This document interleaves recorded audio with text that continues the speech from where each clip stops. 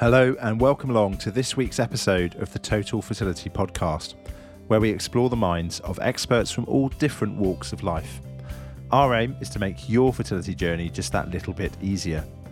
I'm Ed Coates, a fertility specialist and co-founder of the website totalfertility.co.uk, where we connect you to all kinds of resources that will inform you, empower you, and encourage you on your way to finding your fertility. I'm delighted this week to be joined by Ken Hodgson. Ken is a consultant obstetrician and maternal medicine specialist in Newcastle. He's also the head of the UK Teratology Information Service, which to you and I is a really important service that provides evidence-based information on fetal risk from exposure to medicines and other potential toxins. So throughout the pandemic, Ken has been pretty busy working closely with public health bodies, and more recently he's been involved with developing the COVID-19 vaccination guidelines for women trying to conceive or who may already be pregnant. I certainly get asked about this every clinic I do by my patients, in every consultation, and it's definitely a moving landscape. So I do think the timing of this episode hopefully is right in terms of where we are in the pandemic. Around 40 million people have now been vaccinated, but as the vaccination schedule's reaching into the younger age groups, fertility and pregnancy is such an important factor to consider. So I'm really looking forward to digging into the detail behind the current COVID-19 vaccination advice around pregnancy. Ken, thank you so much for joining us. Welcome to the podcast. Thank you very much for inviting me, yes. It's so good. I know you're really busy. You've obviously got a very busy NHS practice, and I'm sure you've probably just finished an antenatal clinic, I think, today. You were saying to me before we got going. It's been busy for you throughout the pandemic. Can we just kick off, because there's been many people listening to this who don't really know much about vaccines and may even be a little bit frightened by vaccination, particularly if they're trying to conceive or being pregnant. What is a vaccine? I mean, how does it actually work in the body? So a vaccine works by exposing your immune cells in your blood to what we say an antigen, which is a part of the for example, for COVID, for a part of the COVID-19 structure. So for COVID-19, we vaccinate against the spike protein, which is kind of a sort of spike-like looking protein on the surface of the virus. And what vaccination does is train your body basically to fight off the virus by forming either antibodies, which directly bind to the virus and cause it not to infect you and causes it to be destroyed, or by making your immune cells active towards the virus in a very quick period of time. So before the virus actually takes hold in your body, your immune cells have already broken it down and got rid of it. So that's how vaccination basically works. Okay, that's really helpful to just know the absolute basics of it. And the vaccinations, particularly the COVID-19 vaccinations, which we're going to focus on in this episode, are they live vaccines or are they not? So all of the COVID vaccinations are non-live vaccines. There's two different ways that the COVID-19 vaccines may work. So you may know that there are two groups. So there's one group called the mRNA vaccines, and that's the Pfizer or Moderna vaccines. And they work by introducing this sort of signaling molecule into cells. They are the vaccine, the signaling molecule is wrapped in this kind of fatty nanoparticle. It's a small particle, and unfortunately, those particles are quite susceptible to being destroyed. So that's why the vaccine has to be kept at minus 70 degrees and given almost immediately after it's been defrosted. So those are the mRNA vaccines, and that's the Pfizer or Moderna type. And then there's the other type of vaccine, the AstraZeneca type of vaccine, in which a small part of DNA, which is the coding structure for our cells, is introduced into a chimpanzee virus, which is a non-replicating virus. So it can't, the virus is inactive. It can't replicate in the body. It can't cause infection itself. And the purpose of the virus is merely to present this small piece of DNA to your immune system, and for that then to create the spike protein, and then for your immune system to get activated against it. So that's the AstraZeneca type of vaccine. or the viral vector type of vaccines. So there are two different vaccine technologies involved with the COVID-19 vaccination program. It's really interesting how quickly the world has kind of come to tackle this problem. Literally a year ago, we were faced with the start of a pandemic, and here we are with 3 different vaccines that are being used around the world, and there are others too. But these are the ones I understand that are licensed for use in the UK currently. Yeah. But there'll be people, if we take a step back before even vaccination. I mean, you will have, I'm sure, had this question as an obstetrician throughout the last year. I mean, is it safe to try and conceive whilst all of this is going on before vaccination, for example? So I think before vaccination, I think your question relates to whether COVID affects pregnancy, really, and pregnant women. Yes. So you might expect COVID to cause major problems in pregnancy, but actually we haven't really seen that. So unlike things like influenza, which do sort of target pregnant women and make them more unwell than non-pregnant women, COVID-19 hasn't really had the same effect. Approximately 1% of, so most pregnant women who contract COVID will just have mild symptoms. So they might have loss of taste and smell, they might have sort of mild flu-like symptoms, and they will have the virus and recover from it. And that's the vast majority of patients. And that's in line with what we see in terms of age groups of people that get COVID. So the younger population tend not to be so badly affected by COVID compared to the elderly population, let's say.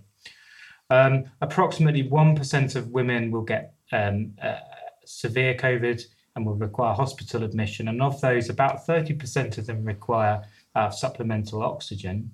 10% of those that are admitted with severe COVID will require intensive care and ventilation. And sadly, approximately 1% of those admitted will die from COVID. So although COVID isn't actually as sort of a serious condition, if you look at it in terms of other conditions that affect pregnant women, it's certainly the scale of COVID and the fact that approximately 1% of pregnant women will be admitted with COVID, and 10% of those admitted will be having severe COVID that requires intensive care. That's a disproportionate amount compared to the same amount of exposure to in women who are not pregnant, for example. It still represents a risk. And so that's why we think it's important that that patients are immunised for COVID. Yeah, so I mean, it's not something that has no risk, and presumably there are certain risk factors, perhaps in a patient's background, in their clinical history, which may influence how your body responds to COVID-19 if you were to contract it. Yeah, certainly. So patients who are more at risk of COVID are more likely to be the more older pregnant women, so a woman over the age of 35, for example, a woman with a BMI above 40, so obese pregnant women, and actually women from Black and ethnic Asian communities are 5 times more likely to have serious COVID and be admitted with COVID than those from white communities. And that is a very interesting and important observation, actually, because it means that we do need to target these specific groups in terms of vaccination programs. Yeah, that's correct. I mean, from the BAME communities, it must be quite important that we get that message through, and I mean, that's why I think it's so valuable we're talking about this. In fact, I mean, many people spend their whole time being told not to take anything during pregnancy, and I mean, that's why you've got the job that you have. I mean, you lead the UK Teratology Service, which spends an enormous amount of time looking at the evidence behind medicines and toxins affecting unborn children in pregnancy. It must have been a really busy last 12 months for you with all of the data that you've been having to absorb, and it's changing all the time. Is that right? That's correct. So, yeah, we do advise about medication use in pregnancy and looking at evidence. And the difficulty that we have with COVID, of course, and the COVID vaccination in particular, is that there isn't really much evidence to go on. So the trials that looked at the COVID-19 vaccination trials did not include pregnant women. Pregnant women were excluded from those trials. Of course, a few of the women who were included in the trial did fall pregnant during the trial. So we have a small amount of safety outcome data from around about 30 patients.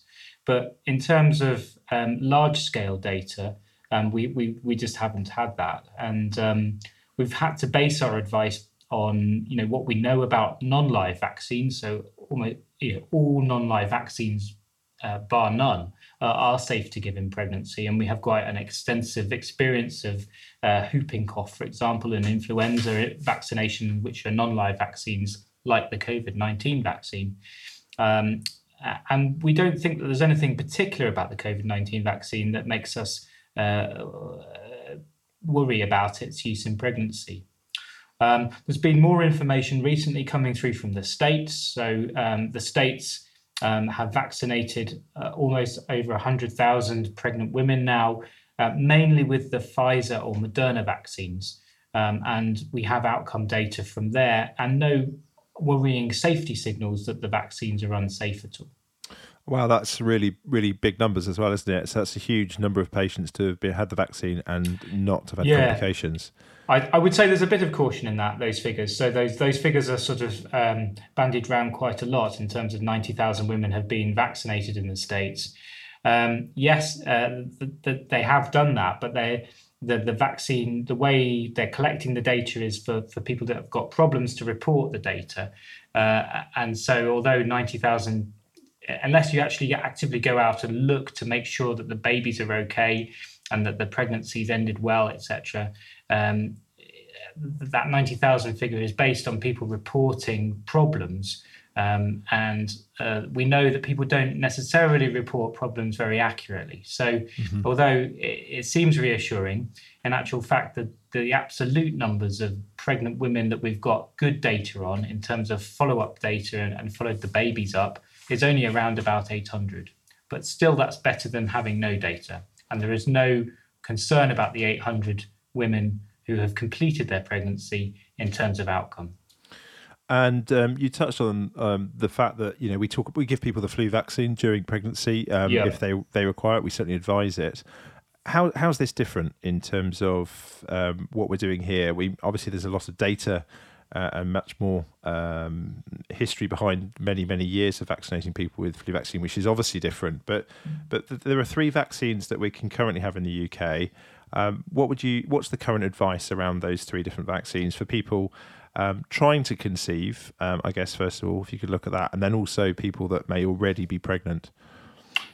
Okay, so dealing with the sort of question, I guess, from the perspective of someone trying to get pregnant, the current advice. So there is another issue with the vaccines, and that's with the AstraZeneca vaccine and the so-called viral vector vaccine. So that's AstraZeneca vaccine in the UK and AstraZeneca and Johnson & Johnson vaccine in the States. And the issue is with blood clots and this very rare condition where you can have this blood clotting disorder in association with low platelets that seems to be happening at random to people given the vaccination. However, it seems to be more preferential to younger patients. So patients in their 20s and 30s are more prone to getting this complication with blood clots from these viral vector vaccines. And so the advice in the UK currently from the Joint Committee on Vaccinations and Immunisations is that we should be offering patients under the age of 40 the Pfizer or Moderna vaccine, and because of this very small but slightly increased risk of blood clots with the AstraZeneca vaccine. So currently patients under the age of 40 would be offered Pfizer or Moderna, and patients kind of on the age of 40 and 40 and above would have a discussion in the vaccination hub with regard to which vaccine they may want to choose to have. So I think given that the majority of patients who are pregnant or wishing to get pregnant are sometimes above 40, but the majority, I guess, are below 40, then almost certainly they would be offered the Pfizer or Moderna vaccines. And there is evidence that these vaccines are safe for patients considering getting pregnant. And indeed they're safe given during pregnancy as well. And going back to the COVID pandemic, when it started, it obviously started, we think, in Wuhan and then came globally around the world. Do we have any kind of long-term data on people born from maybe who possibly conceived in the very early days of the pandemic in Wuhan, in terms of people that contracted COVID who were pregnant at the time, and then so their unborn child would have been obviously in the womb? Is there any data on the effect of COVID, I guess, first of all, on the unborn child, or indeed now vaccination yet? So COVID doesn't particularly affect the baby, and we know this. There isn't. It doesn't cause congenital malformations, for example, unlike Zika virus. It doesn't even seem to cross the placenta very easily and infect the baby. So the sort of the transplacental or the cross-placental infection rate of COVID, so women who contract COVID during pregnancy, is very low. So it's around about 2% of babies born to mothers with COVID will be positive for COVID. So there doesn't seem to be much transfer from mother to baby, and that's a good thing. Even babies that then subsequently get infected with COVID are very unlikely to be unwell with it. So COVID is a disease primarily that affects older people much more than younger people. And neonates, being at the very beginning of their lives, seem not to be too badly affected by COVID infection. I'm sorry, I forgot the second part of your question. And just wondering, really, obviously, with vaccination now, is it too early, really, to have any outcome data on patients that have been vaccinated in terms of the likelihood of having problems from that? Well, we have information, as I said, from the States on around about 700 to 800 pregnant women, and they've compared it to women who haven't been vaccinated. And they've looked at things like whether the babies are small, whether they have growth problems, and there doesn't seem to be any increased risk. And there doesn't seem to be any increased risk of things like stillbirth. The data that we have involves mainly patients vaccinated in the end of the pregnancy, in the third trimester. So you do have to bear that in mind, because if the vaccination were to cause a problem in terms of baby's development, then we would be more interested in knowing about vaccination in the first trimester, when babies are very susceptible to drugs and vaccines and other sort of chemical exposures. So the majority of the data actually comes from women vaccinated quite late. It seems that women, if you're vaccinated in the second or third trimester, the babies seem to be absolutely fine. We don't have enough data yet, I don't think, about vaccination in the first trimester, but we don't anticipate that it will be a problem because, as I said, vaccination it's a non-live vaccine, and other non-live vaccines given in pregnancy have all proven to be safe in pregnancy. So there doesn't seem to be any safety signals as yet, but we are waiting for more data to come through. That's really encouraging news. And I mean, a lot of the people listening to this will be potentially, as we're a fertility podcast, will be people who are either trying to conceive or perhaps going through fertility treatments. There's, as you say, the data's quite sparse to be able to give exact, but the general feeling is that that overall, when we do have all that data, it's going to, looking back retrospectively, be pretty positive, we feel. And so the current advice, if I'm hearing correctly, is if you are trying to conceive or going through fertility treatments, not to put a pause and get going with the vaccination if you're offered it. Is that right? That's correct. Yeah, there's been a lot of rumours and misinformation about the vaccine and fertility, and I don't know if you want me to touch on that, but there was a Facebook post that got widely spread via social media channels about the vaccination causing infertility. This is based on the fact that the vaccine has some sort of similarities with a placental protein called syncytin-1, and that if you get vaccinated, then you might have antibodies towards the syncytin-1. And therefore the placenta might not develop and cause infertility. But this has not been shown to be true. There is absolutely no evidence that the vaccination causes antibodies to syncytin-1. And furthermore, women who've been vaccinated are becoming pregnant just at the same rate as as the normal population. So, this is complete misinformation and kind of false news. But it did have massive impacts in terms of its effect on on women trying to conceive, and certainly this has been something that we've been trying to fend off. Yeah, because of course the uptake of the vaccine will depend on exactly these sorts of social media channels and things that people do engage with. It's one of the reasons we want to try and present really kind of clear resources like this to patients, so they know that the facts are coming from the right place. That's right. And what's not presented is the benefits of vaccination, of course, in all of these social media campaigns. Right. The dangers of having COVID and the dangers of passing COVID on to your loved ones, etc. It is never sort of featured, and it's a very biased kind of opinion. I mean, we had a question last week actually from one of our listeners asking us if by having intercourse with one of their with a partner who'd been vaccinated, could they catch COVID themselves? I mean, these sorts of things are sort of simple questions. They might seem obvious, but that's obviously completely untrue. Yeah, I mean, the vaccine, I have to stress, is not live, so you don't get COVID from the vaccine. You stimulate your immune system to be alert to COVID, but you don't actually get COVID, and so you can't get COVID from having sex with someone who's been vaccinated. And can we just, you talked a little bit about it already in terms of the evidence that you do have, but miscarriage, or even going further on in pregnancy and stillbirth, there hasn't been any data yet that's suggested that this is increased because of being vaccinated. No, so the miscarriage rate reported in the US series is similar to the background miscarriage rate of around 15 to 20%. So there isn't an increased risk of miscarriage with the vaccination that we've seen so far.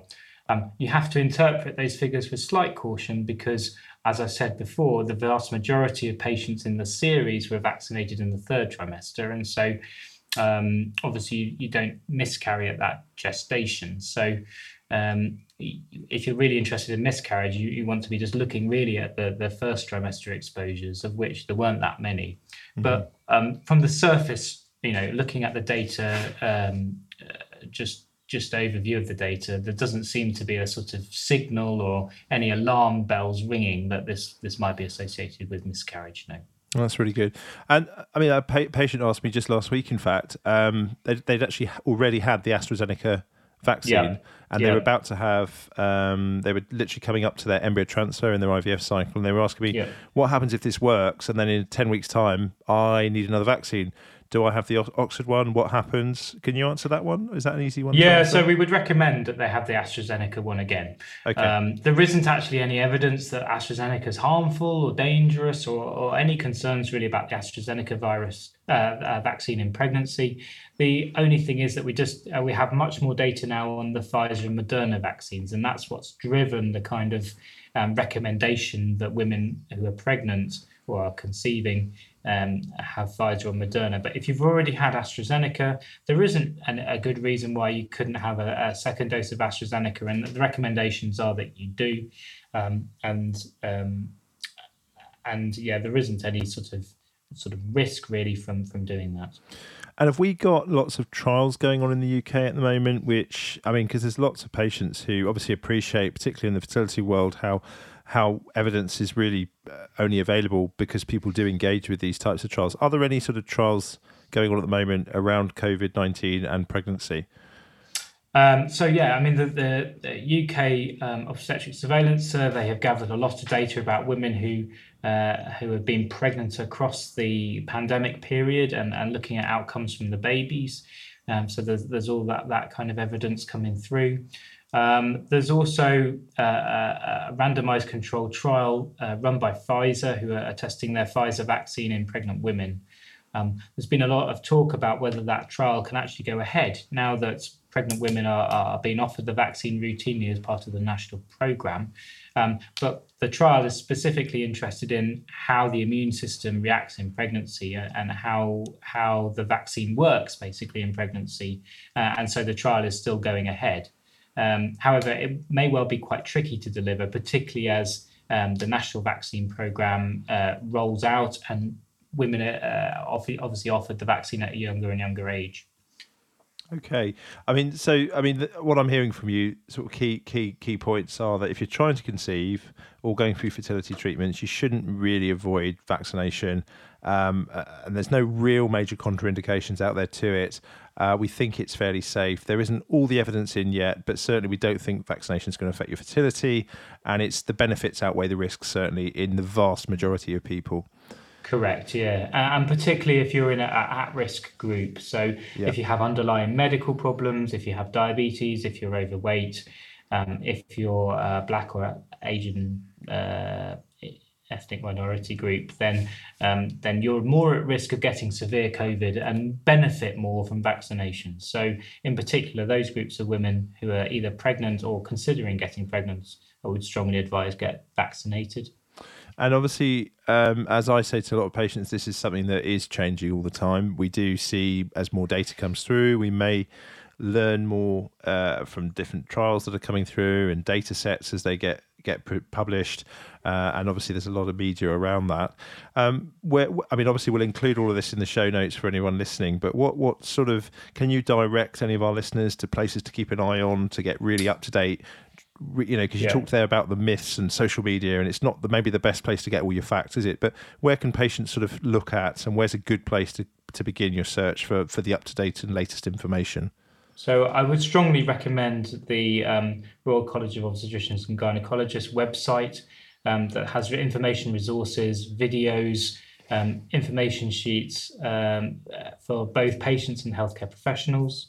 My own organisation, the UK Teratology Information Service, has BUMPS, which is the best use of medicines in pregnancy, information for women designed for patients, and we have a fact sheet on the COVID-19 vaccinations. And the other place that patients can go is the British Fertility Society website. That's fantastic, Ken. Thank you so much for giving up some time today just to talk us through that. So you've made it all sound so easy and simple. What's a really complex subject, and it's just really good to hear it from someone who's heading up the teratology service, because it's obviously fact based and driven, and you've driven the policies and a lot of the things that we're obviously using today. So thank you so much for all your time. It's been good chatting to you. Thank you very much. Thanks for your time on the podcast. Great. Well, hopefully that has been a really useful look at what the COVID-19 vaccination will mean for you if you're trying to conceive or perhaps are already pregnant. There's so much information there, so do listen again if you didn't catch it all. We will, of course, link to all the important resources that Dr. Ken Hodgson gave us there in our show notes, so have a look there if you want to get more up to date or read in more detail about COVID-19 vaccination. It's such a moving landscape, and as the trials report their data and we find out more about the impact of COVID-19 and vaccination, we're going to discover more about fertility and pregnancy too. I think the takeaway there, though, was to absolutely have your vaccine if you're offered it, particularly if you're in an at-risk community, as the benefits do seem to outweigh the risks. So next time, we are going to be talking to someone really special who has spent most of her life supporting and guiding people struggling with their fertility. As a friend said to me just recently, fertility is not something you can just forget about. You can't switch it on and off at demand. It's all-consuming all of the time, and for so many, that just makes it mentally draining. And we're going to be chatting to someone on the next episode who's been through several rounds of IVF herself as a patient, but has been a fertility nurse as well for over 25 years. I hope you enjoyed listening to the podcast today. Thanks for tuning in. If you want to find out more information about your fertility, then do take a look at our pages on totalfertility.co.uk. In the meantime, stay safe and get a vaccination if you're offered it. Keep an eye on the links in the show notes and you'll always be up to date with regards COVID-19 vaccination. Just remains for me to say thanks to Ken Hodgson for speaking to us, and we'll see you next time.